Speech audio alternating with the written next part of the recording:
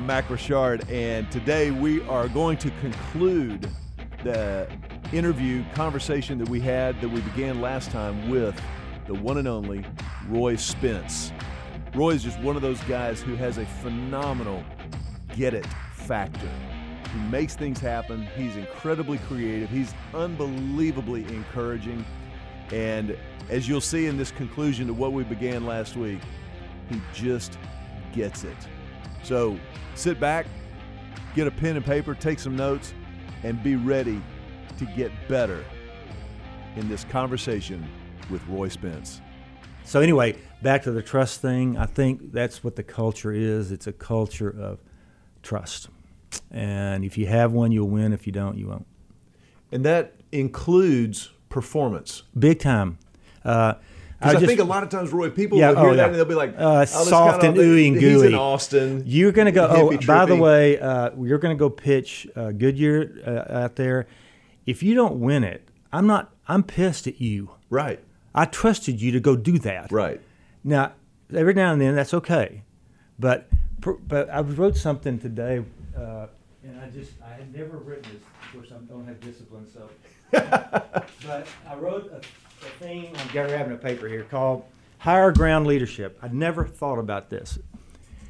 And I thought the 5 elements. Number 1, purpose-inspired leaders. And basically, I know a little something about it because I learned. Purpose-inspired leaders, number 1, their number 1 job is protect the troops. Right. Protect the troops. Yeah. Enron.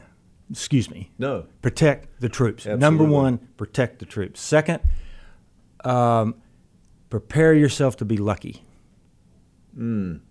Every day, wake up and prepare yourself.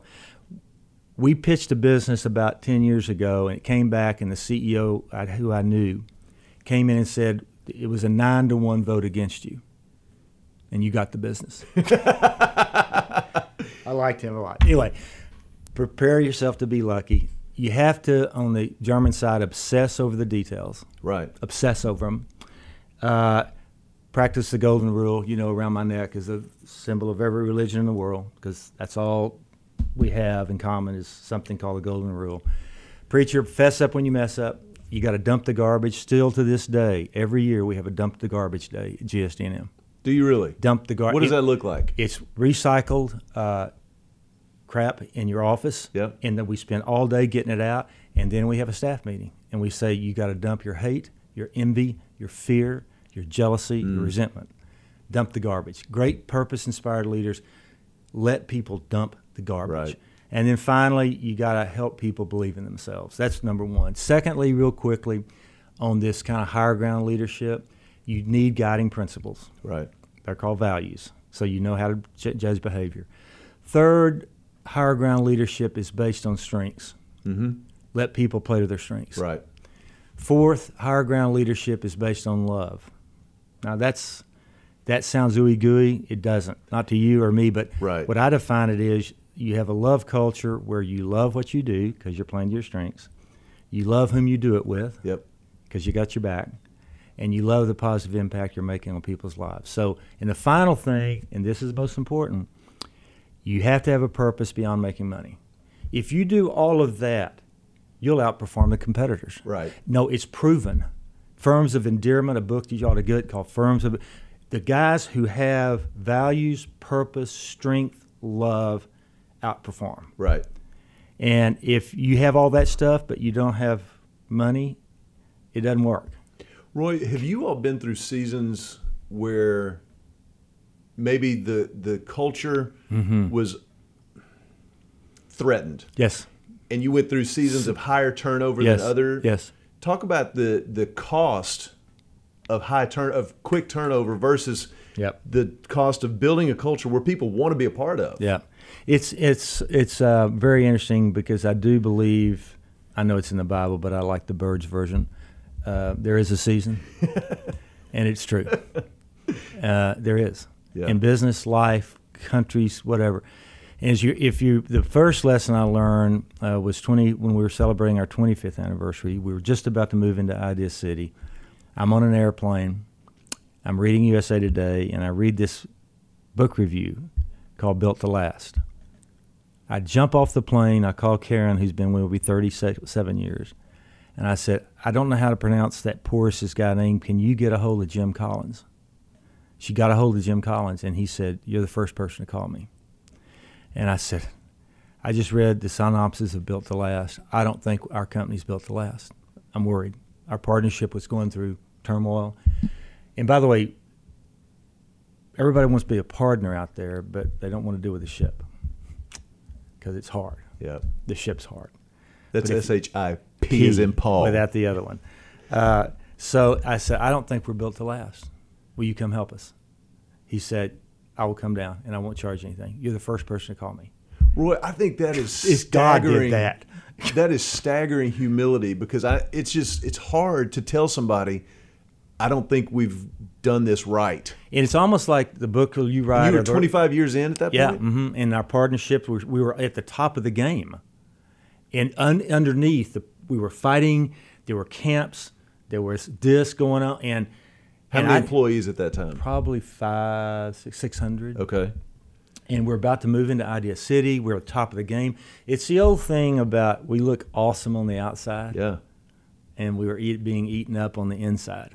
And it was that unspoken thing. I wouldn't have had the courage to say it if that book had not fallen into my arms, because it was about Built to Last. So I had language when I don't know if our company is built to last. He comes down here and we do a session with him 3 days, and that's where we got our values and our purpose of visionary ideas that make a difference. How many people were in those sessions? All of us. We had all of them off campus. All 500 people. All 500 people. And then you'll love this. What Jim Collins, after we did the 2-day sessions about what do you think our values are, and we're drawing on the wall, what do you think our purpose is, he got up and said, okay, the founders, you stand back for a minute. We're going to have a vote among all 500 or so people, non-founders. If GSD&M was going to go to Mars and farm the company on Mars, who are the 5 people that you would nominate that would carry the DNA? What a great question, and scary as all get out. Oh, my God. And so he said, I want y'all to vote on the 5 people in the 500 that you would trust to carry the DNA of GSD&M to Mars. And they called them the Mars team. And our team elected 5 people. Duff Stewart, our CEO now, and he was in the mailroom or something. Really? He was a researcher. Well, a little over top there, but he started in the mailroom. Yeah, anyway, yeah. So we had the Mars team, and they worked for 6 months together with no founders. I tried to influence them, and I'm really good at this. No, really. Yeah. I'd take them out, part of have a your charm. beer, hey, what's up? And I don't think that values, and they, nah. So they came back, and they came back with our core values and our core purpose, and we put it in concrete. And that was the scariest moment of our life but it also ended up being the most precious moment of our life, because we realized we're simply better together if we share values and purpose. You know what's amazing to me? I didn't know that story. True story. I know it's true, but I think most people listening to this would think, man, at 25 years in, you've got it figured out, and it's just one foot in front of the other to the next level. Mm-hmm. And it's funny, Roy, because I think if you don't get to what I would call a precipice moment, Mm-hmm. where you're kind of looking over the cliff and thinking, oh, crap. I know. On a regular basis. Yeah. It's true for our church. Right. It's true for Spur Leadership. It's true for GSD&M. It's true for the mom and pop that's just getting started in somebody's garage. You ought to have those moments. Yep. And if you don't, on a regular basis. And if you don't have them, you must cause them. But it doesn't have to be an identity crisis moment. No, but it needs to be I'm taking a shot moment. And also, too, if you look at our values, every time our company's gotten in trouble over the last 45 years. Now, if you violate integrity, you go down. The 2 on the side of the circle, one is curiosity, definition, there's got to be a better way. The one on the left, our most controversial, restlessness, because you could be hyper. No, the definition is next.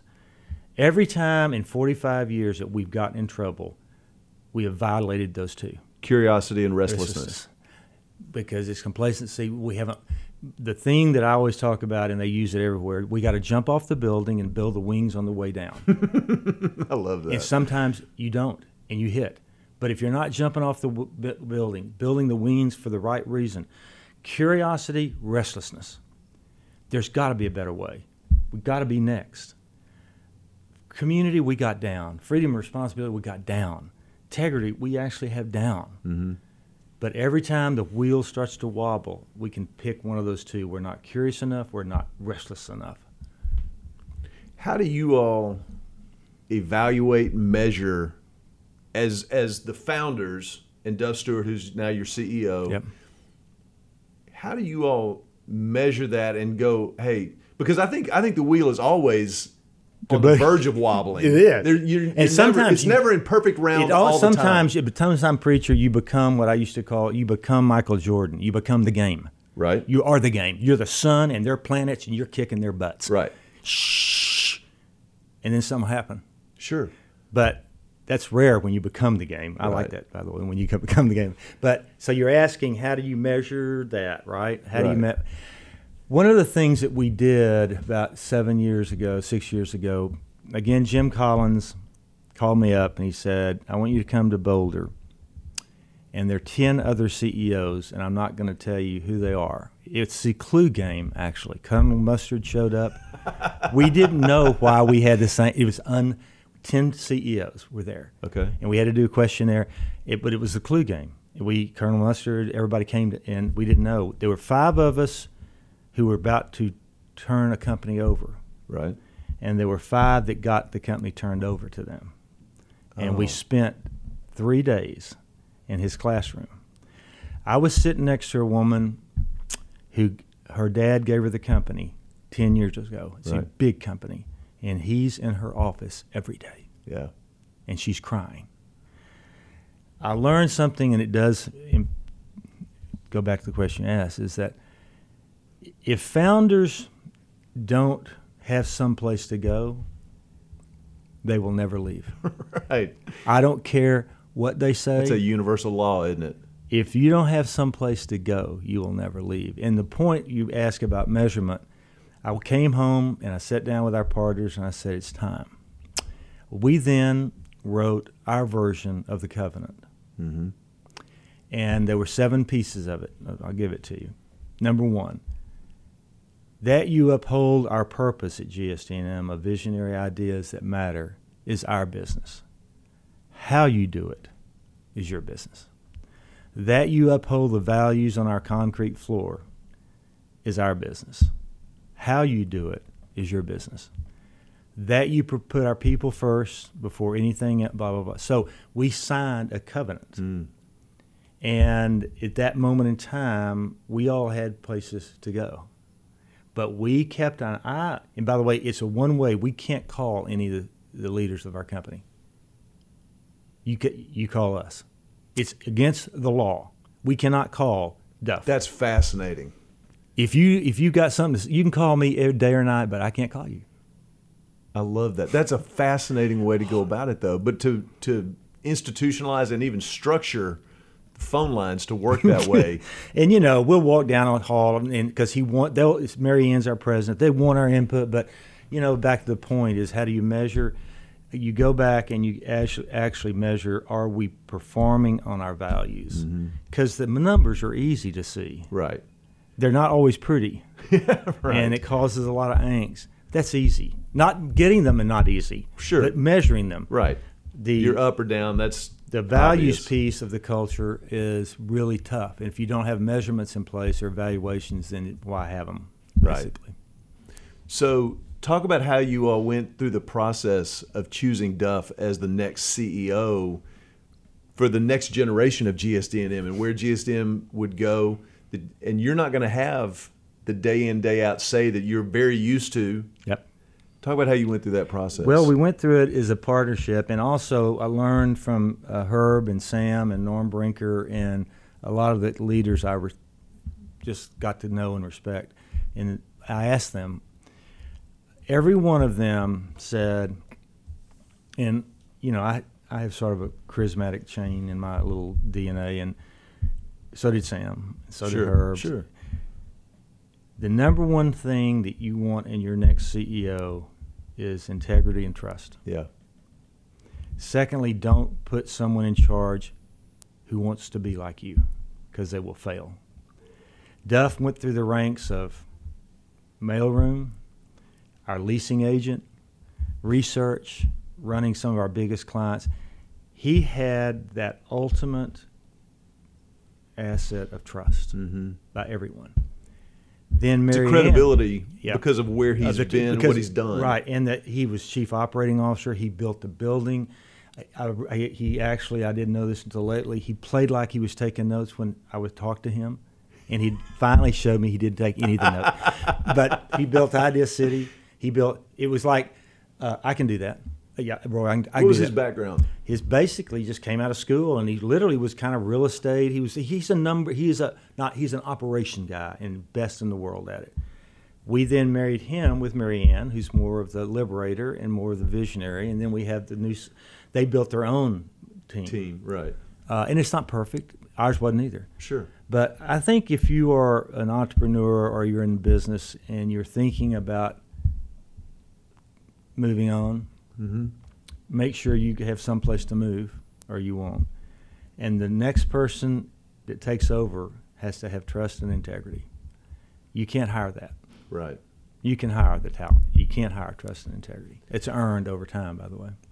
Okay, I want to shift gears a little bit because I know a little bit. I know one of your daughters, Courtney. Yep. Who's running her own firm in San Francisco right now. But I want you to give us a little bit of an idea of what each of your kids is doing right now, and then I'm going to ask you a question. Okay. Two things that I learned, again, when I do give all this stuff, it's like I didn't know anything. I was a kid from Brownwood, but I'm pretty curious. And actually, sports helped me. I really didn't like getting hit a lot. I liked throwing the ball and being a hero. But I learned about sports is basically on merit. Yeah. Sports, you have to be able to play with a team. Sports, you got to be coachable. And you win or lose on Friday night. Mm-hmm. You don't get a grand opening. You won or lost. But I taught my kids two things. One, be extra kind to everybody you meet. Yep. Because everybody's fighting some kind of battle. And my favorite movie is The King's Speech. King stutter too. Yeah. Second, you can make a living and a life doing what you love to do. Two things. Be extra kind to everybody you meet. I've got kind kids, by the way. You do. And you can make a living and a life doing what you love to do. I didn't say get rich, but you can make a living and a life. So Courtney, I told her not to go into marketing, but she couldn't help it. And she, as you know, she's I think the San Bible Francisco. calls that the sins of the father. Exactly. But she started. We were walking. We were going to Duke University. Her finalists were Notre Dame, Duke, a couple other ones. She went to Duke because I like the Gardens. But no, we're walking. I took my kids, and if you're listening out there, you need to do this. If you think, take your kids to Washington and go see Lincoln and go see Jefferson and go see them a lot. Yeah. And I would take them there a lot, whether they wanted to go or not, and we'd walk the mall. Because it's the story of America when we're at our best. And anyway, she was about to go into Duke, and she looked at him and said, "Dad, I think the next leaders of our country, will be citizens of America, but students of the world." And if she hadn't been my daughter, I would have stole that line because that's what I do. And you still had to fight the impulse, didn't you? Anyway, she started Students of the World when she was a junior at Duke. And for 14 years, she took kids in universities all over the world, filmmakers. They didn't even know they were filmmakers. And they went and shine a light on the people on the front line making a difference. And so she had this vision of Students of the World actually being the people who shine the light. So she started a marketing company. She's doing great. Ashley went to ASU and then went to Chapman University. And if you don't know about Chapman in Newport, it's awesome. And she comes home one day about 6 years ago, and she said, "I just went to a thing called Wanderlust. It's a yoga festival in Lake Tahoe. It's yoga by day and rock and roll at night." And she said, "I'd like to open up a yoga studio." So we went to C3, Charlie, and because they're part of Wanderlust and doing the festivals. And we went downtown and got that old building on 4th Street in Brazos. It was an old rat hole infested thing. My wife and a bunch of people, we built Brazos Hall, and then she built Wanderlust. And so she's making a living and a life doing what she loves to do. Shay comes home from Tulane, my son, doing great, and he cooks my wife and I a 4-course Italian meal. And I said, Shay, what have you been doing at college? He said, watching the Food Network. In New Orleans. I said, awesome. So he went to culinary school in New York, and now is associate editor for food and entertainment for People magazine. Don't think at all, people out there who are listening, that these kids are perfect or happy or all. All I'm trying to say is 2 good golden rules: be kind and become great at what you're good at. Yeah. And don't let your parents tell you what you're good at. You know what you're good at. Become great at what you're good at, and find someone who's great at what you're bad at, and build a partnership in marriage too. By the way, I'm fascinated by that, because I think it's one thing to build a great business and a company is one thing.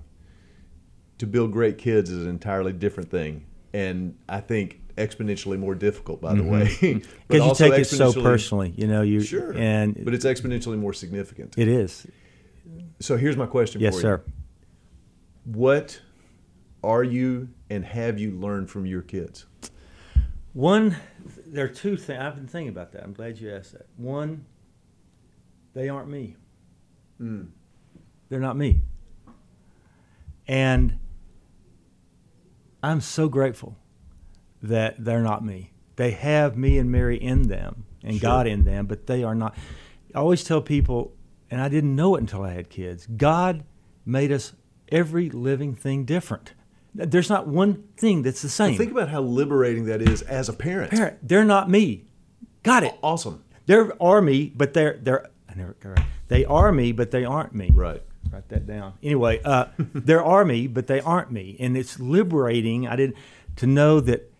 And this, we're looking at here, it's words of wisdom from my dad. Mm-hmm. He and I we wrote this article for Austin Man magazine, and I wrote about him and he wrote about me, and we couldn't share it until I didn't see it until it was published. And he's so different than me. In the end, he said, maybe we're not. Yeah. But so I realized that they are me but aren't me, and that was all. They taught me that. Secondly, their pain is more profound to me than them. Sometimes I feel more badly. When we grew up, maybe not you, I never told my parents anything was going wrong. Right. No. I didn't. Yeah, I had to call collect. By the way, young people. On Sunday afternoon. By the way, young people, collect is. You don't know what that is, but I think that you learn that at some point this is where spirituality has to come in. That you feel their pain. Sure. And then they can let it go easier than you can. I think they're more resilient with their pain than we are. Because they also can just, all right, Dad, hey, Dad, I just want to let you know I sucked today. And then you go, well, what happened? And they're happy, and I'm still worrying that there's. I think the final thing I learned from my kids is that there's good in everybody. There's good in everybody. God, didn't make bad people. I mean, things happen in life, and you never know what goes on, but there's good, and I love their friends. And I've learned, I think, from this generation, I like people who like me. They don't have to be like me. Yeah. That's the difference. I like to hang around people who aren't like me, and who don't like me. Really? What an idiot thing to think about. Like when people say, don't go into business with your friends. I got an idea. Why don't we pick enemies and by design go into business with them? Right. But I like their friends because they're different. Yeah. And God made us all different.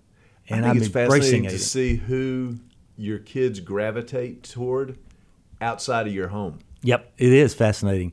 And I'm proud of it. And by the way, I'm so admiring my kids' friends. Yeah, yeah. And I learn from them. We have chats and talk, and I learned so much from their friends. And that's a big thing to do as a parent. Absolutely. Absolutely. I want to shift gears a little bit because you, over the years, not only have you been involved in advertising, but you've been involved in messaging politically. Yes.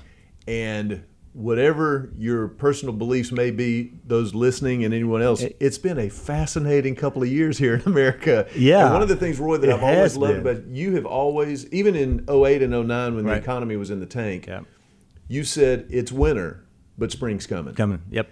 And so I'm curious, Right. what's your take on kind of where we are as a nation coming out of what we've just come out of? God, it's a great question, and I've really not just thought about it, but lived through it. And here's a couple of lessons learned and this is the reason I wrote Higher Ground. I don't think America, and I think it's partly because of the instant messaging and social media, I don't think America can move forward on common ground anymore. I think it has to be higher ground. And I mean that because I believe in the power of purpose. And I think we have to have a robust discussion about what is the purpose of America. And really talk about that. Because if we all agree that the purpose is this, then we can fight like cats and dogs on how we accomplish that. Right. But we are debating the very fundamentals of the purpose of America. So I think higher ground, I go around the country and people don't know who I am or whatever, but I always remember making a speech right before an election, and a young woman came up and says, "I'm so glad you're supporting blah, blah, blah." I never said I did. And then an old guy came up on the other side of the Tea Party and said, "Will you come speak to my group because we believe everything you're talking about." Yeah. You do it on Sunday. Roy, I get the same thing. I get emails from people going, "You'll You'll love this," and you're supporting one candidate, right, and at the same time I get one right. from another somebody else going, "You're going to hate this." And your they'll send me a video. job is to take people to higher ground. That's Right. your job. Absolutely. By design, that's your job. Take them to, and higher ground isn't just spiritual. It's sort of that ideal. Right. And I believe when America is at her best, no one's too good and everybody's good enough. I think that's one of the things we have to go back to. Yeah. Yeah. I think this country and our people are happier than our politicians. And I think when you have people leading us who want to, on both sides, take us down and fight with one another on both sides. Again, I went home to my hometown in Brownwood and sitting there with all my football players. And most of them were Trump supporters. And we sat down and talked, and my old buddy, whose wife just, God rest his soul, passed away after 42 years, 2 weeks before our reunion, looks at me and he said, "If you run for governor, I would vote for you." Yeah. And I don't agree with hardly anything you believe in. But you know what? You never forgot where you came from. We have to, on both sides, realize if you don't go where they live, first of all, if you're running for the United States of America on either side, if you don't go where your people who don't like you live, you won't know how they're living. And if you go where they live, they might not like you, but they can't hate you. Right. Because you walked in their shoes. Someone else said that, God, Jesus. He walked in their shoes. Yeah. On both sides.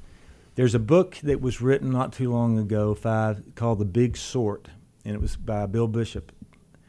And it basically said the danger of the internet and the danger of what we're doing as Americans, we're only hanging out with the people whom think like us. Right.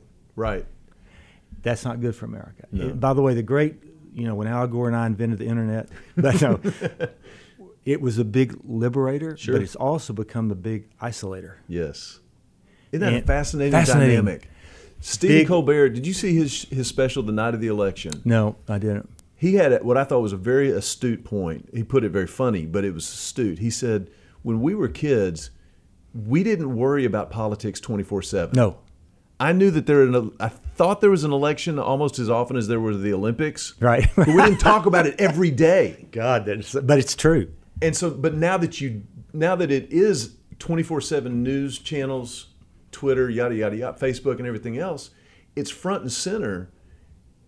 And if you, unless you're careful, you're almost forced to pick a side. That's right. Early, by the way. And then Yeah. once you pick it early, you hard to change.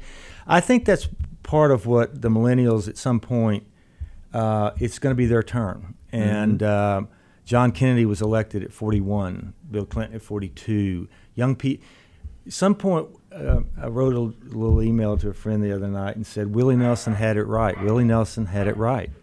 Turn out the light, the party's over. Yeah. The old parties are over. Yeah. And by the way, CNN and News, Fox, and all of those things, they are drama queens. They're not news outlets. It's a business before it's a news and it's drama. Yeah. And it's literally... Well, because drama drives business. Exactly. Drama drives dollars. They're drama kings and queens, and so if there's not any drama, they'll create it. Having said that, I think that part of what you do and what we all do, I told somebody the other day, the epiphany I've had after 60 some odd years, there were really moments in time where I was thinking I was controlling at some point or improving the world. And I now know all I can do is improve my world. But if everyone improves my world, the world gets improved. Yeah. What you do, I mean, literally, what we do, and I told my kids this, regardless of what side you're on, let's go improve. Quit worrying about that world. That means go vote and all that. Why don't you just get focused and say, I'm going to work today. I'm going to hug somebody today. I'm going to help somebody today. I'm going to make a little money for my family today. This is not isolation I'm talking about, preacher. I'm talking about the ideal that everyone thinks now they can control the world. I'm in charge of the world. No, you know who is? God. And he doesn't care about Fox or CNN. He really doesn't. He's sitting there going, whatever.